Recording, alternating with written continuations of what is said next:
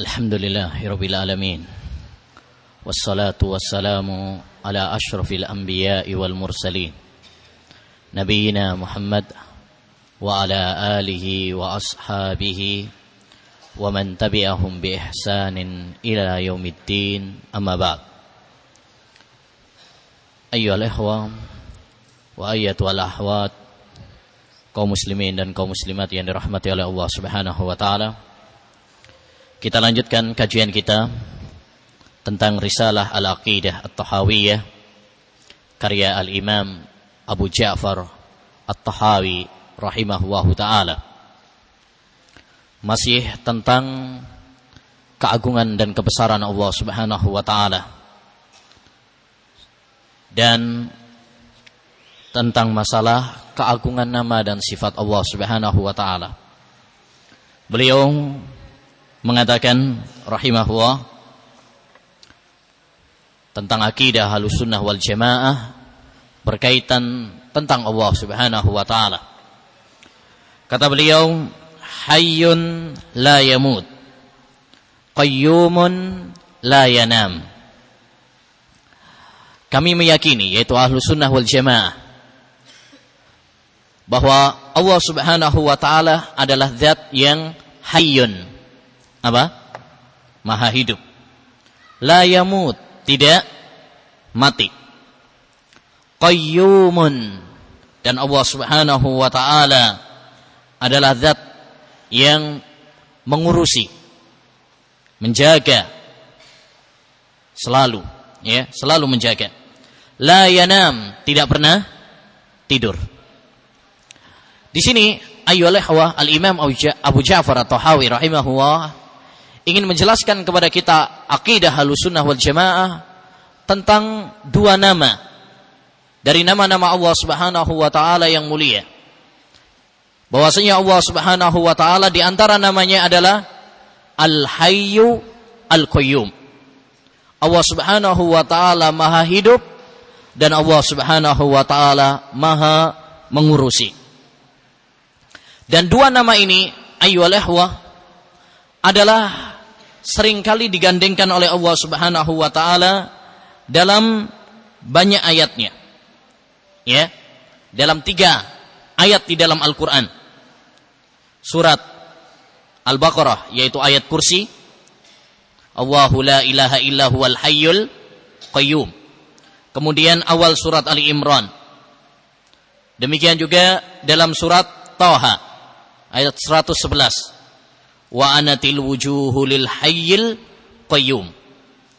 Ini 3 tempat di mana Allah Subhanahu wa ta'ala menggabung antara namanya Al-Hayyu dan nama dia juga yaitu Al-Qayyum.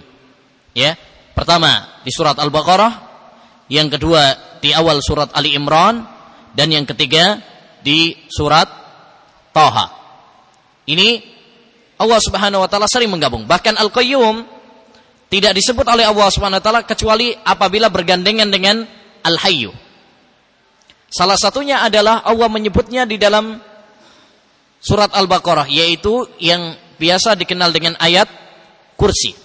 Sebuah ayat yang paling agung di dalam Al-Quran. Sebagaimana Nabi SAW ya, pernah mengatakan kepada salah seorang sahabat, ya, ala adulluka an a'zami ayatin fi kitabillah. Ya, tahukah kamu ayat apa yang paling agung di dalam kitab Allah Subhanahu wa ta'ala?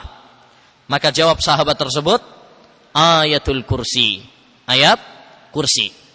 Maka Nabi SAW mengatakan, liyahni'akal ilmu abal mundir. Selamat atas ilmu yang kamu ketahui, wahai Abul Mundir. Siapa yang tahu? Sahabat siapakah itu? Abul Mundir, kunyahnya. Siapa? Ubay bin Ka'ab. Nah, sahabat Ubay bin Ka'ab. Ya. Yang menjawab ketika Nabi SAW bertanya, ayat apakah yang paling agung? Maka dia mengatakan dengan kecerdasannya, dengan ilmunya dia mengatakan ayat kursi.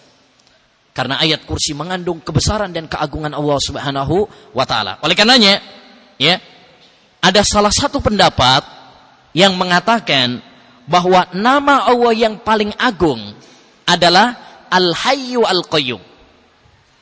Ya, ada beberapa pendapat di kalangan para ulama tentang nama Allah yang paling agung itu apa. Ada yang mengatakan Allah, ada yang mengatakan Ar-Rahman, ada yang lainnya. Tapi ada yang mengatakan Al-Hayyu Al-Qayyum. Kenapa? Karena Al-Hayyu Al-Qayyum disebut di dalam ayat yang paling agung di dalam Al-Quran, yaitu ayat kursi. Ya, taib.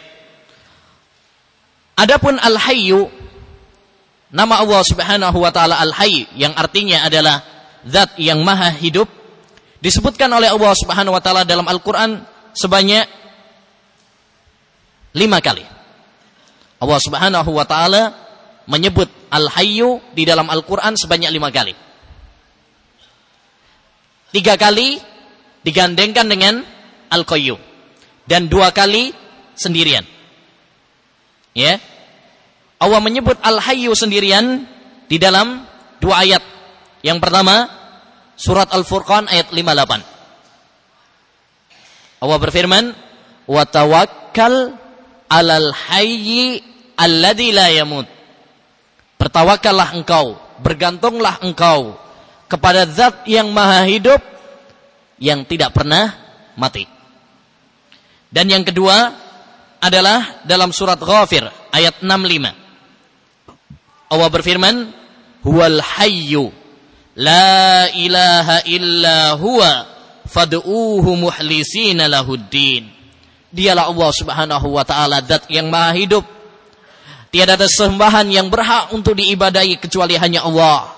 Maka berdoalah, beribadalah, murni hanya untuk Allah Subhanahu wa taala semata. Jadi, ayyuhal ikhwah, salah satu nama Allah Subhanahu wa taala yang mulia yang wajib kita tetapkan adalah Al-Hayyu.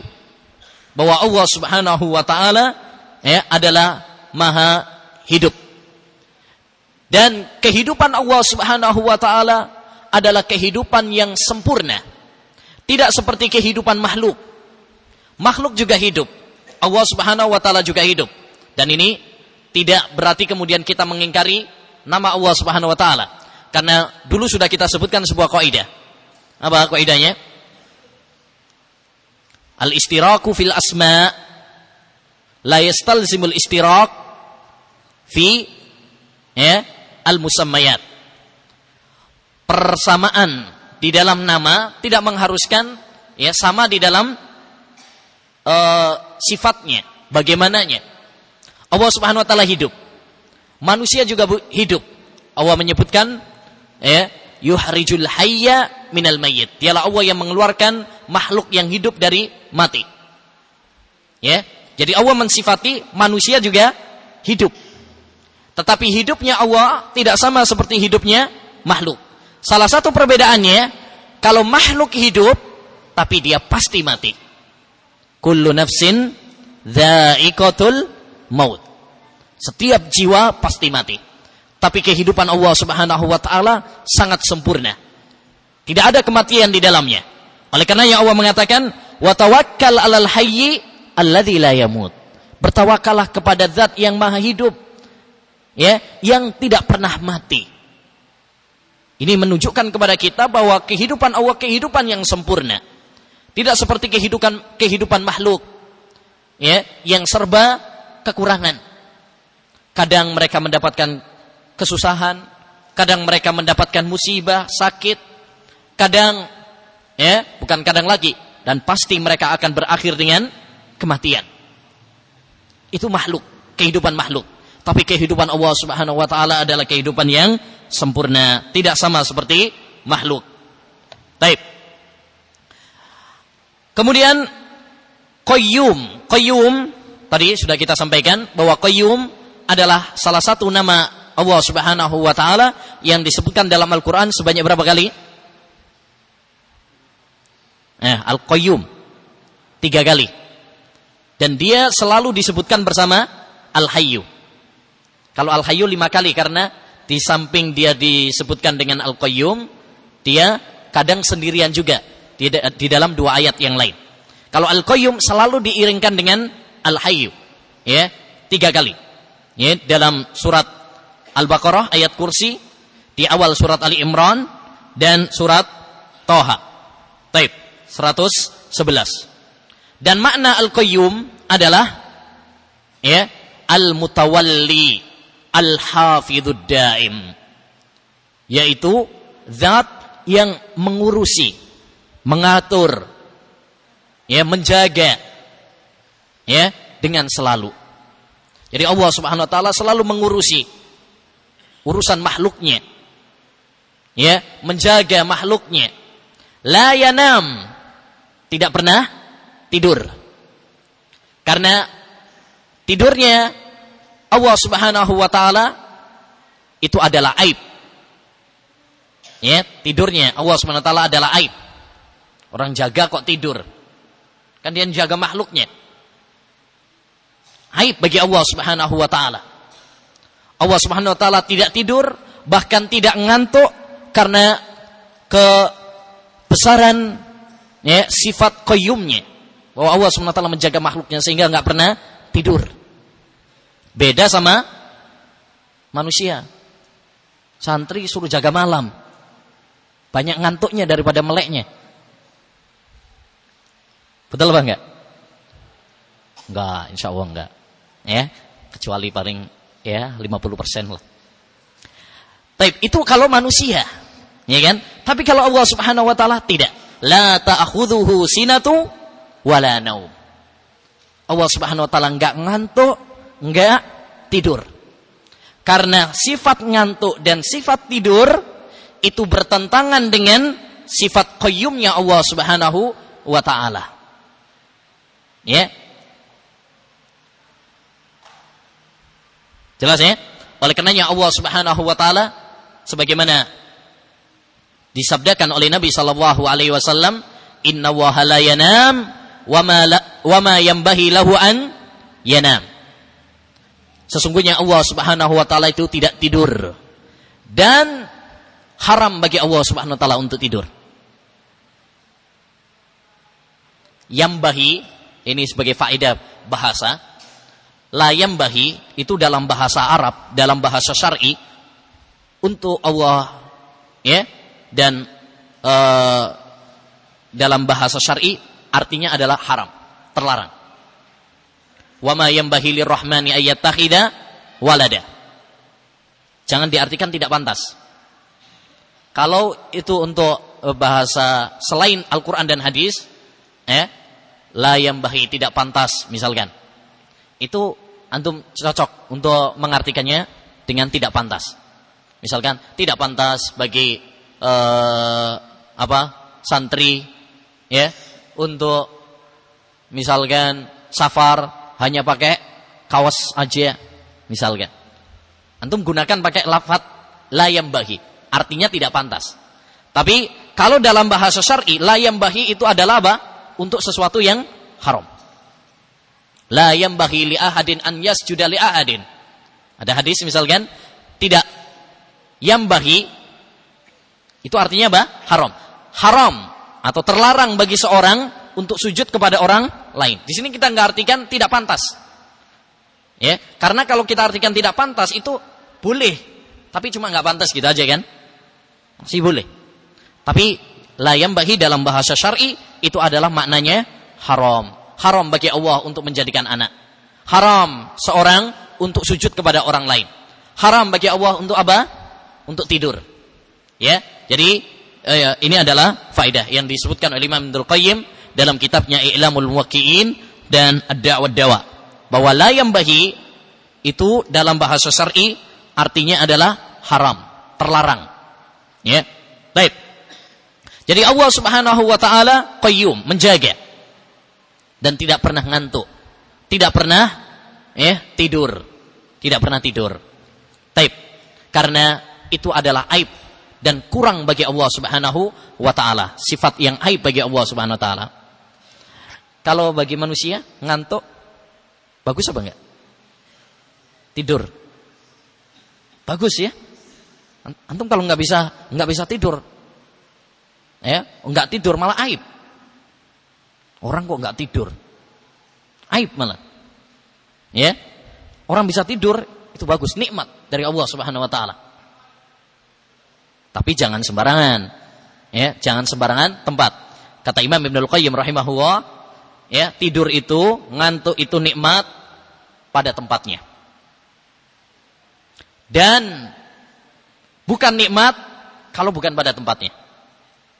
Kapan ngantuk tidur itu adalah nikmat? Ketika kita dalam kondisi yang mencekam, kita bisa tidur. Pas saat kita takut bisa tidur, itu bagus. Ya, karena kita akan merasa apa? Nyaman, aman. Makanya dulu ketika para sahabat Rasulullah SAW pada perang, kadang dikasih ngantuk oleh Allah Subhanahu Wa Taala. Karena biasanya orang kalau pas kondisi tegang seperti itu, nggak bisa apa? Tidur, nggak bisa tidur. Maka bisa tidur pada saat-saat seperti itu adalah nikmat. Ya, adalah nikmat dari Allah Subhanahu Wa Taala. Apalagi kalau tidurnya di masjid, masya Allah nikmat sekali. Jangan kira ya, ada kisah, ada orang non muslim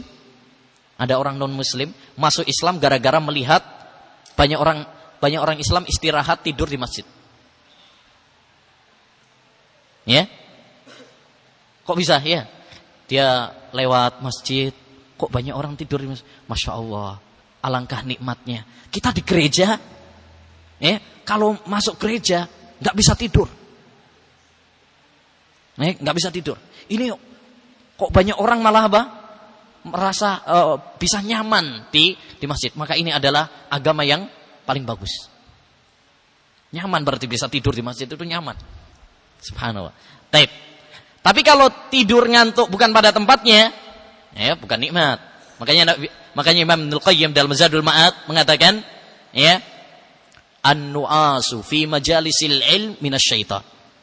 Ngantuk di majelis ilmu itu dari setan. Ya, dikipasi sama setan. Ya. Jadi kalau pada Allah Subhanahu Wa Taala itu aib. Tapi pada makhluk, orang bisa tidur, orang bisa ngantuk, itu sempurna. Ya, nikmat dari Allah Subhanahu Wa Taala asalkan pada tempatnya ya. Nggak bisa tidur, antum jangan perhatikan, banyak orang yang susah tidur. Antum dikasih tidur, itu nikmat dari Allah Subhanahu Wa Taala. Banyak orang di sana, mereka nggak bisa tidur. Bahkan kadang sehari, 2 hari, 3 hari bahkan nggak bisa tidur. Akhirnya apa? Banyak di antara mereka karena susah untuk tidur, ngepil. Ya, minum obat-obatan, pil agar supaya bisa tidur. Ada yang sampai ke ya tempat-tempat gitulah, hiburan-hiburan supaya bisa tidur coba. Sekarang kita masya Allah, ya tidur tinggal menjamkan mata, nikmat dari Allah Subhanahu Wa Taala. Sampai-sampai kalau di kelas pun tinggal menjemin, langsung sudah terbang. Ya, nikmat dari Allah Subhanahu Wa Taala. Ini makhluk. Tapi Allah Subhanahu Wa Taala tidak. Ngantuk bagi Allah Subhanahu Wa Taala, tidur bagi Allah Subhanahu Wa Taala, ya, mati bagi Allah Subhanahu Wa Taala, itu adalah sifat yang kurang bagi Allah Subhanahu Wa Taala. Sifat yang aib bagi Allah Subhanahu Wa Taala, karena itu bertentangan dengan ya kesempurnaan hidup dan qayyumnya Allah Subhanahu Wa Taala. Baik. Dan perlu diketahui ayyuhal ikhwah bahwa 2 nama ini ya adalah 2 nama yang sangat sempurna, yang mengandung semua nama dan sifat Allah Subhanahu Wa Taala yang lainnya. Ya, Imam Ibnul Qayyim dalam kitabnya Bada'iul Fawaid mengatakan, inna hadainil ismaini yatadhammanani jami'as sifat. Sesungguhnya 2 nama ini, yaitu Al-Hayyu dan Al-Qayyum, yatadhammanani jami'as sifat, mengandung semua sifat. Fasmuhul hayy yatadhammanu jami'as sifatidz dzatiyyah. Nama Allah Al-Hayy Maha hidup mengandung semua sifat Allah dzatiyah, zatnya. Ya minal ilmi, seperti sifat ilmu, was-sam'i wal basar, mendengar dan melihat, wal qudrah, mampu, dan sebagainya. Wasmuhul qayyum, dan nama Allah al-qayyum, yatadhammanu jami'as sifatil fi'liyah, mengandung semua sifat fi'liyah Allah SWT. Jadi sifat Allah SWT itu terbagi menjadi dua. Ada sifat dzatiyah dan ada sifat fi'liyah. Nah, pada nama Allah Al-Hayyu ini mencakup dan mengandung seluruh sifat-sifat dzatiyah Allah Subhanahu wa taala. Dan pada nama Al-Qayyum itu mengandung sifat-sifat fi'liyah Allah Subhanahu wa taala yang lainnya. Seperti apa sifat fi'liyah itu? Al-Khalq, ya, penciptaan, tadbir, ya, pengaturan, ihya, menghidupkan, imatah, mematikan, dan sebagainya. Baik. Selanjutnya, jadi kesimpulannya, ayyuhal ikhwah, dari perkataan penulis ini, Al-Imam At-Tahawi, Hayyun la yamut, qayyumun la yanam. Ya, pertama kita bisa simpulkan bahwa Al-Hayyu dan Al-Qayyum adalah dua nama Allah Subhanahu wa taala yang sempurna. Bahkan dalam 3 ayat di dalam Al-Qur'an disebutkan secara apa? Berbarengan. Bahkan disebutkan oleh Allah Subhanahu wa taala di ayat Al-Qur'an yang paling agung, yaitu surat ayat Kursi. Sehingga sebagian para ulama mengatakan bahwa Al-Hayyu Al-Qayyum adalah dua nama Allah Subhanahu wa taala yang paling mulia juga. Ya. Yang kedua, kesimpulan yang kedua dari penjelasan tadi, bahwa sifat hidup bagi Allah Subhanahu wa taala tidak sama seperti hidupnya makhluk. Allah Subhanahu wa taala punya sifat hidup, makhluk juga punya sifat hidup, tapi hidupnya Allah Subhanahu wa taala tidak sama seperti hidupnya makhluk. Apa perbedaannya antara hidupnya Allah dengan hidupnya makhluk? Banyak perbedaan. Di antara perbedaannya, kalau kehidupan Allah Subhanahu wa taala sempurna, ya, tidak pernah ada sesuatu yang, ya, tidak mengenakkan, memberatkan, menyakitkan bagi Allah Subhanahu wa taala. Seperti, ya, musibah. Ya, kalau makhluk kan musibah. Ada musibah, kadang sakit. Dan yang pasti adalah mati. Tapi kehidupan Allah Subhanahu wa taala sempurna. Ya, kehidupan Allah Subhanahu wa taala sempurna. Oleh karenanya Allah mengatakan, "Wa tawakkal 'alal hayyi alladzi la yamut." Ya, bertawakallah kepada zat yang maha hidup yang tidak pernah mati. Karena kesempurnaan apa? Kesempurnaan kehidupan Allah Subhanahu wa taala.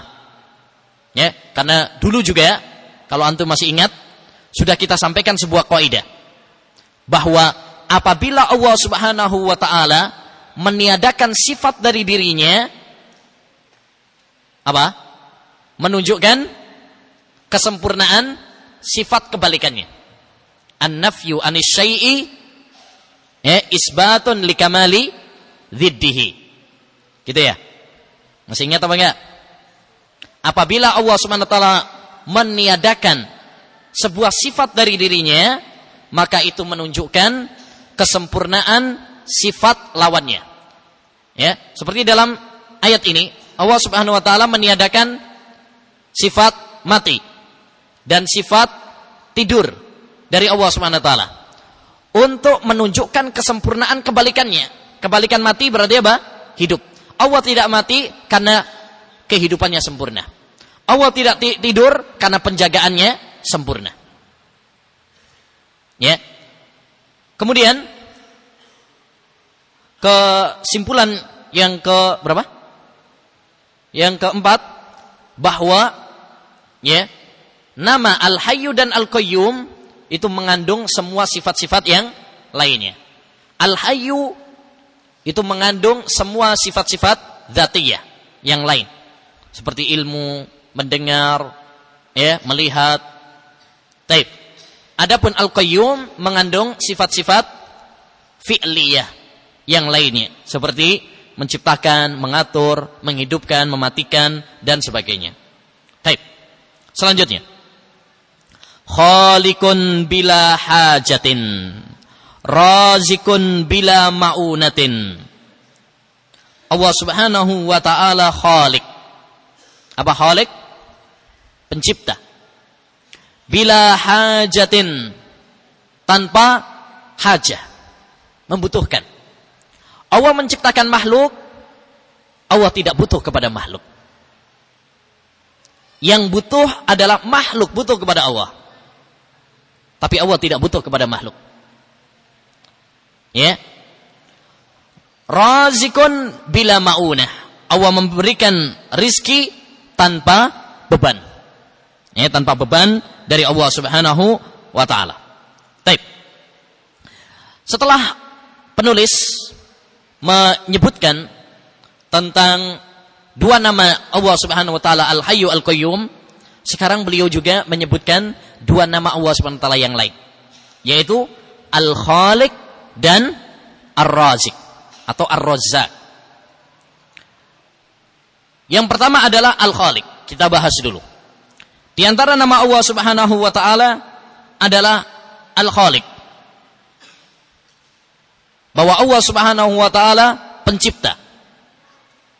Dan nama ini disebutkan oleh Allah Subhanahu wa ta'ala dalam 11 ayat di dalam Al-Quran.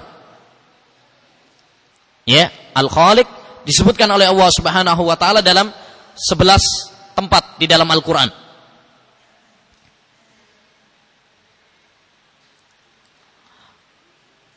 Maka sifat Allah Subhanahu wa ta'ala adalah menciptakan. Tanpa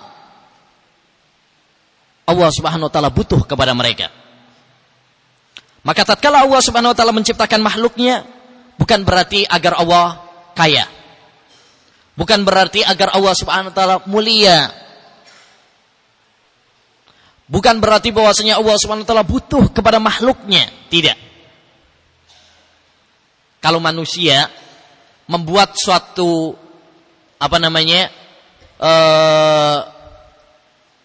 teknologi baru, menciptakan teknologi baru, itu karena apa? Dia butuh. Orang buat mobil, itu karena dia butuh kepada mobil. Ya, tapi Allah Subhanahu wa ta'ala tatkala menciptakan makhluk, bukan berarti Allah butuh kepada makhluk. Perhatikan firman Allah dalam surat Adz-Dzariyat. Wa ma khalaqtul jinna wal insa illa liya'budun. Tidaklah saya ciptakan jin dan manusia kecuali agar mereka beribadah kepada saya. Ma uridu minhum mir rizqin wa ma uridu ayyut'imun. Ya, saya tidak ingin dari mereka agar mereka memberikan rizki kepada saya. Dan saya tidak menginginkan dari mereka agar mereka memberikan makanan kepada saya. Innallaha huwar razzaqu dzul quwwatil matin. Sesungguhnya Allah Subhanahu wa ta'ala dialah zat yang ar-razzaq, maha pemberi rizki. Dzul quwwatil matin, yang memiliki kekuatan yang maha dahsyat. Baik. Jadi tatkala Allah Subhanahu wa ta'ala menciptakan makhluk, Allah bukan berarti kemudian Allah meminta kepada kita agar kita memberi makan dan rezeki kepada Allah. Tidak. Allah cuma meminta kepada kita agar kita ibadah kepada Allah Subhanahu wa ta'ala. Yang itu pun manfaatnya kembali kepada diri kita sendiri. Tatkala kita beribadah kepada Allah Subhanahu wa ta'ala dengan benar, ya, itu manfaatnya bukan kembali kepada Allah. Manfaatnya kembali kepada diri kita sendiri. Untuk kebaikan kita sendiri di dunia dan di akhirat nanti. Di dunia, orang yang beribadah kepada Allah Subhanahu wa ta'ala, maka dia akan mendapatkan ketenangan, ketenteraman, kebahagiaan di dalam hidupnya. Dan di akhirat nanti Allah Subhanahu wa ta'ala berjanji akan memberikan surga, pahala, ya, yang penuh dengan kenikmatan yang Allah Subhanahu wa ta'ala janjikan bagi hamba-hambanya yang beriman dan bertakwa. Jadi maslahatnya kembali kepada diri kita sendiri. Maka jangan sekali-kali tatkala kita beribadah kepada Allah Subhanahu wa ta'ala, seakan-akan kita telah memberikan sebuah jasa kepada Allah. Allah enggak butuh kepada amal perbuatan kita. Allah Subhanahu wa taala tidak membutuhkan amal perbuatan kita. Kita mau berbuat baik atau berbuat jelek tidak mengurangi kerajaan Allah Subhanahu wa taala. Tapi kalau kita berbuat baik, manfaatnya kembali kepada diri kita sendiri. Kalau kita berbuat jelek, itu pun kembali kepada diri kita sendiri. Allah Subhanahu wa taala tidak pernah terpengaruh, tidak pernah terkurangi karena kemaksiatan kita, dan Allah Subhanahu wa taala tidak bertambah mulia karena amal perbuatan baik kita. Jadi ini perlu kita fahami bahwa Allah Subhanahu wa taala menciptakan makhluknya bukan berarti Allah butuh kepada makhluk. Yang butuh kepada makhluk, yang butuh kepada Allah Subhanahu justru makhluklah yang butuh kepada Allah Subhanahu wa taala. Allah mengatakan dalam surat Fatir, ya ayyuhan nasu antumul fuqara'u ilallah wallahu huwal ghaniyyul hamid. Wahai manusia, kalian adalah manusia-manusia yang fakir, yang butuh kepada Allah Subhanahu wa taala. Benar, kita sangat membutuhkan Allah Subhanahu wa taala. Kita sangat membutuhkan Allah Subhanahu wa taala. Semua kebutuhan kita minta kepada Allah Subhanahu wa taala. Apapun yang kita inginkan, kalau Allah tidak memberikannya, kita nggak akan bisa mendapatkannya. Makanya banyak bergantung kepada Allah, banyaklah berdoa, tawakal kepada Allah Subhanahu wa taala. Wallahu huwal ghaniyyul hamid. Dialah Allah Subhanahu wa taala zat yang maha kaya. Adapun makhluk adalah fakir. Bila dia memiliki kekayaan, itu hanyalah sementara. Makanya manusia, kekayaannya tidak ada yang kekal dan abadi. Yaumun lana wa yaumun alaina. Yaumun nusa'u wa yaumun nusar. Kadang manusia mendapatkan kemiskinan, kesusahan, kadang mendapatkan kebahagiaan. Kehidupan itu seperti roda yang silih berganti. Kadang manusia di atas, kadang di bawah. Kadang dia kaya, kadang dia miskin. Betapa banyak orang yang dahulunya kaya kemudian bangkrut menjadi orang miskin. Dan betapa banyak sebaliknya, orang yang tadinya miskin menjadi kaya. Dan betapa banyak orang juga yang miskin, kaya, miskin lagi, kaya lagi. Semuanya yang mengatur adalah Allah Subhanahu wa taala. Lalu kata Allah, iyyasha yudhibkum wa ya'ti bi khalqin jadid. Kalau Allah Subhanahu wa taala berkehendak, maka Allah akan menghilangkan kalian dan mengganti dengan makhluk yang lainnya. Artinya Allah enggak butuh kepada kalian. Kalau Allah Subhanahu wa taala mau, Allah akan ganti dengan makhluk yang lain. Maka jangan kalian bersombong. Wa ma dzalika 'ala Allahi bi'aziz, dan semua itu tidaklah berat bagi Allah Subhanahu wa taala. Kemudian kata penulis, Razikun bila ma'unah. Nama Allah yang lain adalah Razik atau Razzaq. Razzaq. Taib. Ar-Razzaq juga nama Allah Subhanahu wa taala. Disebutkan hanya sekali. Dalam surat Adz-Dzariyat tadi ayat 58. Innallaha huwa ar-Razzaqu dzul quwwatil matin. Tapi kalau Razik disebutkan oleh Allah Subhanahu wa taala dengan bentuk jamak. Anta khairu ar-razikin. Anta khairu ar-razikin. Misalkan dalam surat Al-Maidah ayat 114. Taib. Maka Allah Subhanahu wa taala adalah yang memberikan rizki kepada manusia. Memberikan rizki kepada manusia. Dan rizki rizki terbagi menjadi dua macam. Yang pertama adalah rizki secara umum, mencakup mukmin, mencakup kafir, mencakup orang yang baik ataupun orang yang maksiat. Semua makhluk Allah Subhanahu wa taala Allah beri rizki. Sebagaimana Allah berfirman dalam surat Hud ayat 6. Wa ma min dabatin fil ardi illa 'ala Allahi rizquha. Tidaklah makhluk di atas muka bumi ini kecuali Allah Subhanahu wa taala yang akan memberikan rezeki kepadanya. Ya. Bahkan hewan mereka mendapatkan rezeki sesuai dengan ya apa yang telah Allah Subhanahu wa taala berikan keahlian kepada mereka untuk mencari rezeki. Ya. Kalau kita mempelajari tentang kehidupan hewan, banyak yang menarik dalam mencari rezeki. Antum tahu hewan musang? Salah satu keajaiban musang untuk mencari rezeki adalah dengan cara melembungkan perutnya. Pura-pura mati. Lembungkan perutnya. Kakinya semuanya diangkat sama tangannya. Sehingga tatkala nanti ada orang yang tatkala ada hewan yang lain yang ingin untuk memangsanya, ya, baru kemudian hidup, disikat, jadi makanan. Ya, itu salah satu cara di mana Allah SWT memberikan rezeki kepada makhluknya. Dan menarik apa yang diceritakan oleh Imam Ibnu Katsir dalam Bidayah wa Nihayah. Ya, disebutkan oleh Imam Ibnu Katsir sebuah kisah, ada seorang yang pernah melihat ada seekor burung ngambil padi. Ngambil padi, dia terbang, kemudian ngambil lagi berkali-kali. Akhirnya orang ini membuntuti burung tersebut. Dibuntuti, ternyata ya, burung tersebut memberikan padi itu kepada seorang temannya yang berada di atas pohon, ya, dalam keadaan buta. Jadi ada burung yang lainnya yang buta, nggak bisa cari makan. Maka Allah Subhanahu wa taala memberikan rizki dengan lewat apa? Temannya yang lain untuk mencarikan. Subhanallah.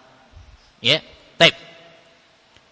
Yang kedua, rizki yang khusus berupa ilmu yang bermanfaat, amal soleh, rizki yang halal.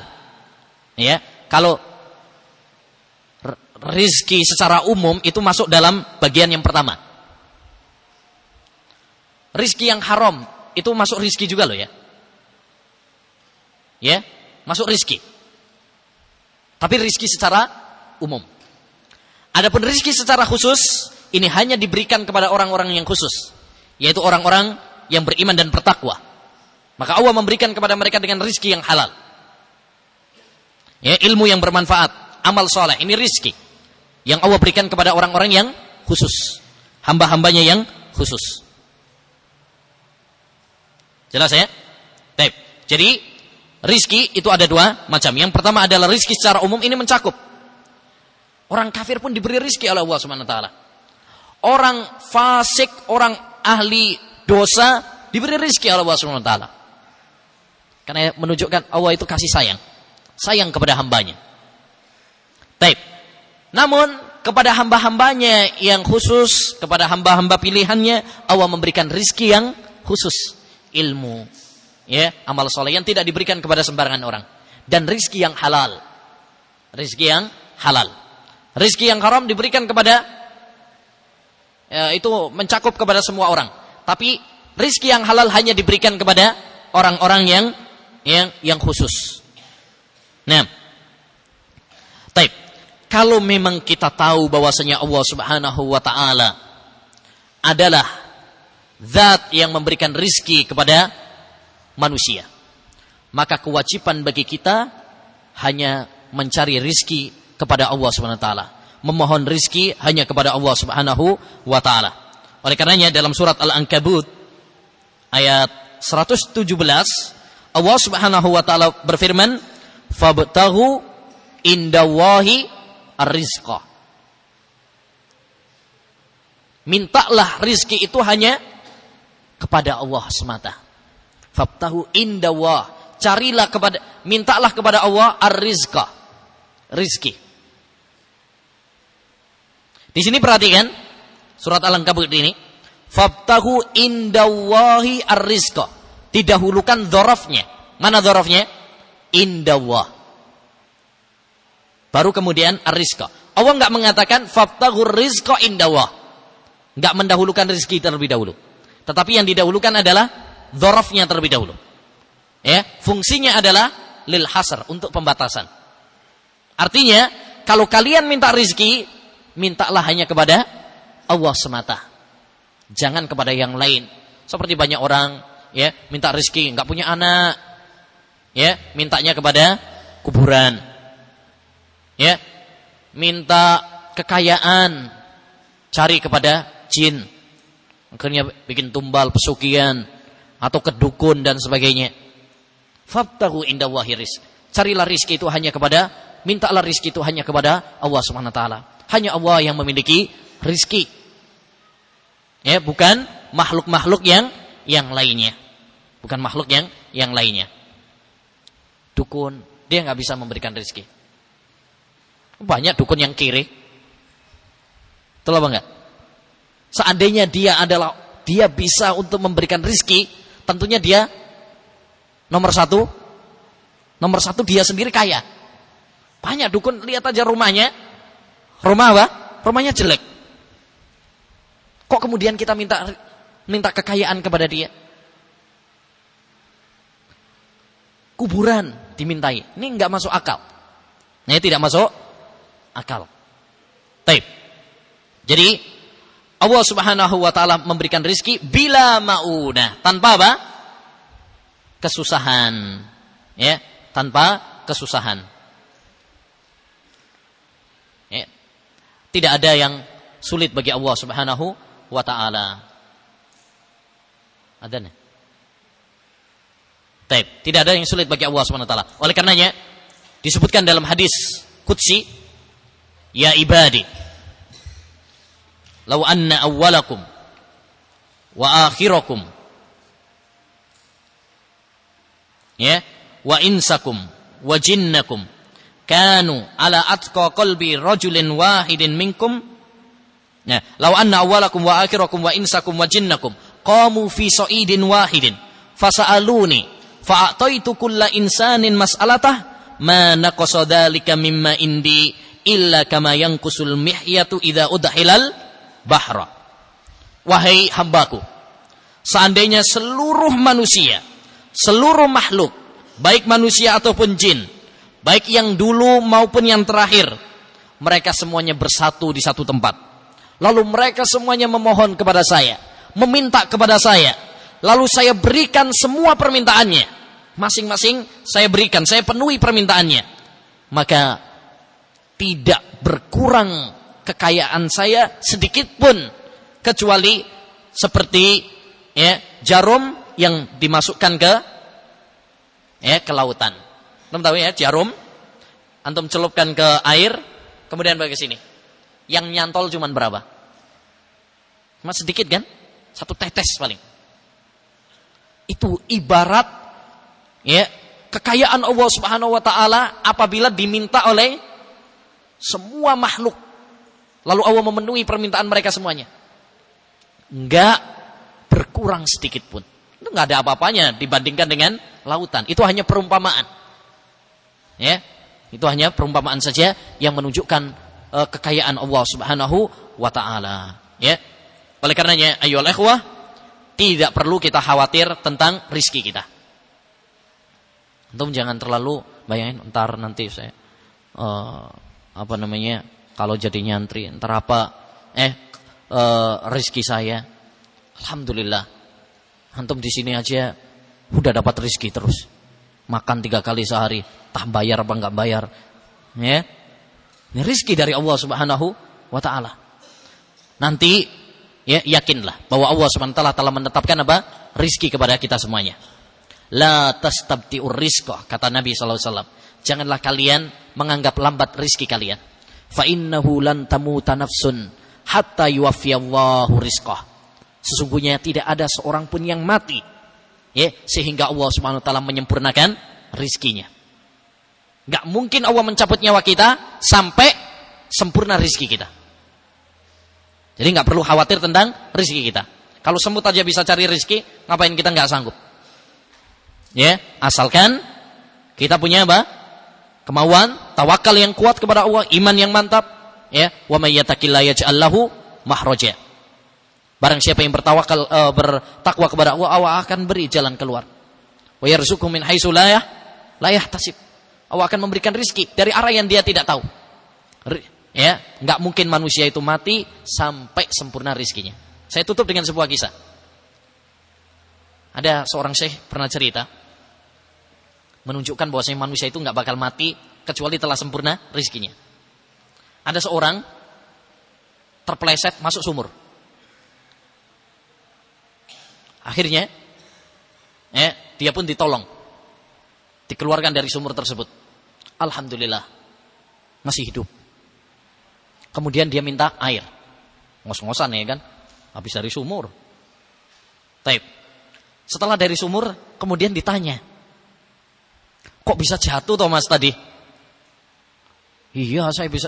Tadi itu begini loh, gini jatuh lagi, mati. Rizkinya apa dia berarti? Minum. Rizkinya minum tadi. Jadi Allah Subhanahu wa taala tidak mematikan dia kecuali sudah lengkap rizkinya. Yaitu apa? Dapat minum. Diselamatkan, dapat minum, sudah sempurna rizkinya, sudah mati. Subhanallah. Wassallallahu wasallam ala nabiyina Muhammad wa ala alihi wa sahbihi ajmain. Assalamualaikum.